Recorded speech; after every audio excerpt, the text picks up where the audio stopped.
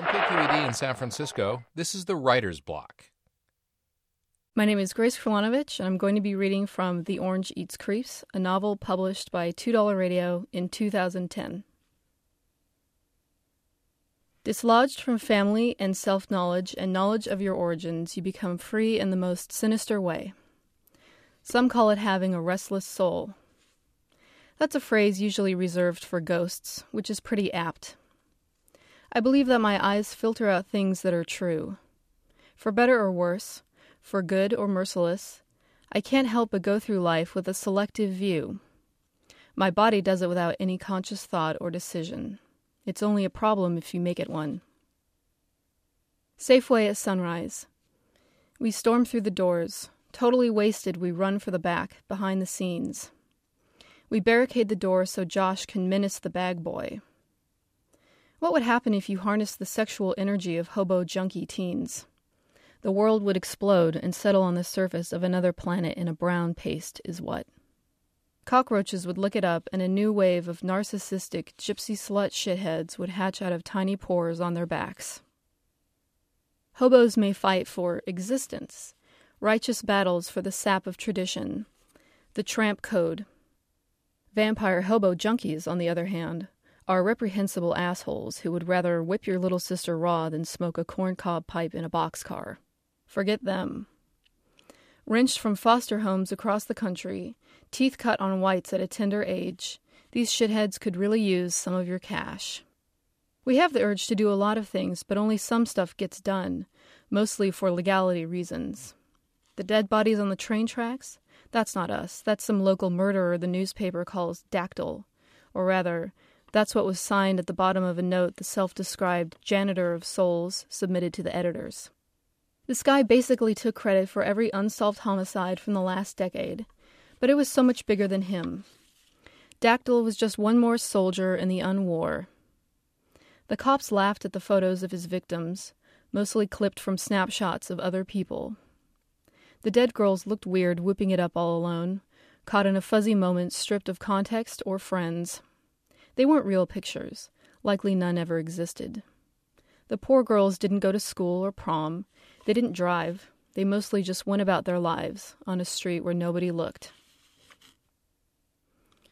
Peering out of a tuft of brush in a forest clearing, the illuminated husk of a convenience store below. 5 white faces, cold, with pink cheeks and noses. Warm breaths all in sync. Waiting for the call of their leader.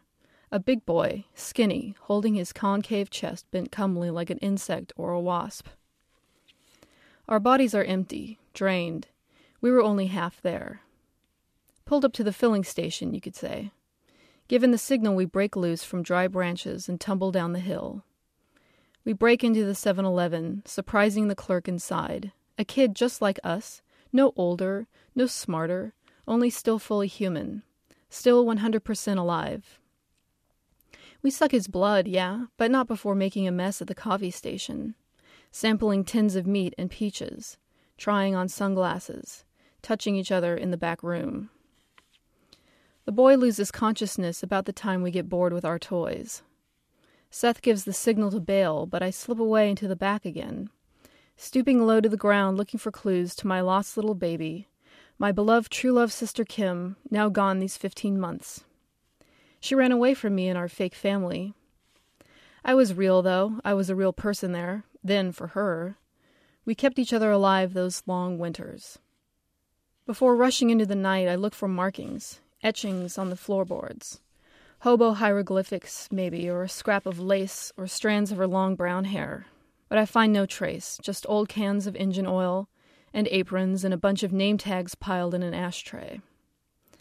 None of the other boys understands. Maybe because it's hard for me to talk about, and I end up just not saying very much of anything. Instead, I communicate with Seth, and certain other meaningful men, through my touch, my kiss. Unlike most kids, I met my family when I was 12 years old. Kim was already living there, but she didn't beat me by much. Dinner at our house went like this: green salad, arguing, praying at bedtime. It wasn't so much that she ran away, she just clocked out. I left to go follow her. She wasn't going to get away that easily. I'd always been raised to believe that the truth was within me. Who the hell raised me anyway? Maybe this journey was a way to find out. It may sound weird, but I always have been aware of the fact, we always have held close as a motivating factor, that I can achieve greatness in my lifetime.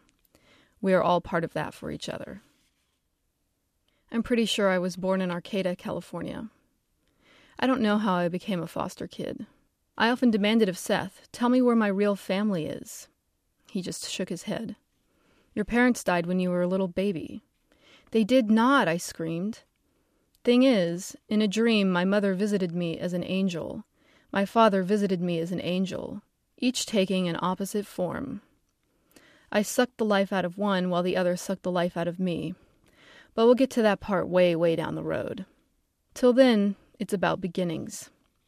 I busted out laughing. Beginnings, I said to no one in particular. What an arbitrary mess of a word.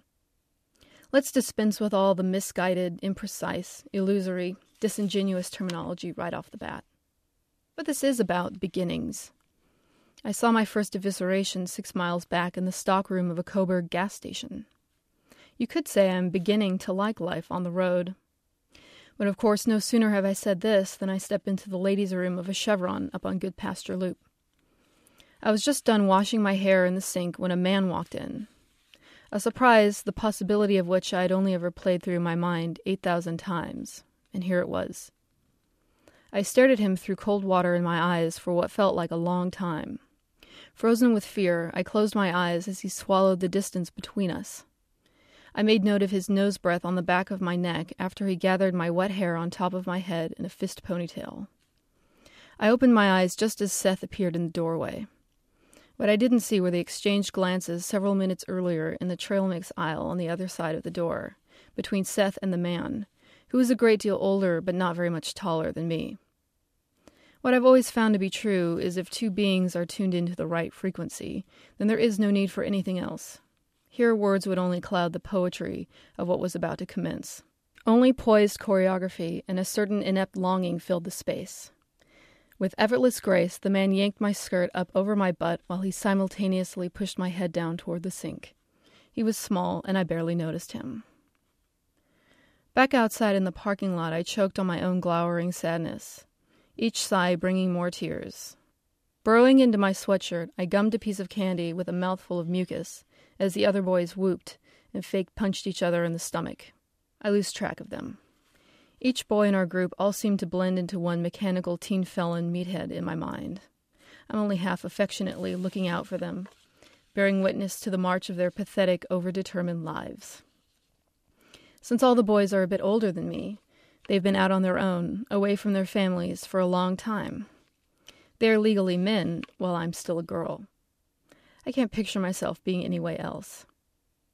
For now, I'm getting used to wearing the same clothes every day, eating ground-scored snacks, and brushing my teeth with a bottle of tap water in the sand. I have agreed to show no signs of weakness. To subscribe to the Writer's Block and hear more stories, visit kqed.org/writersblock. The Writer's Block is produced by KQED.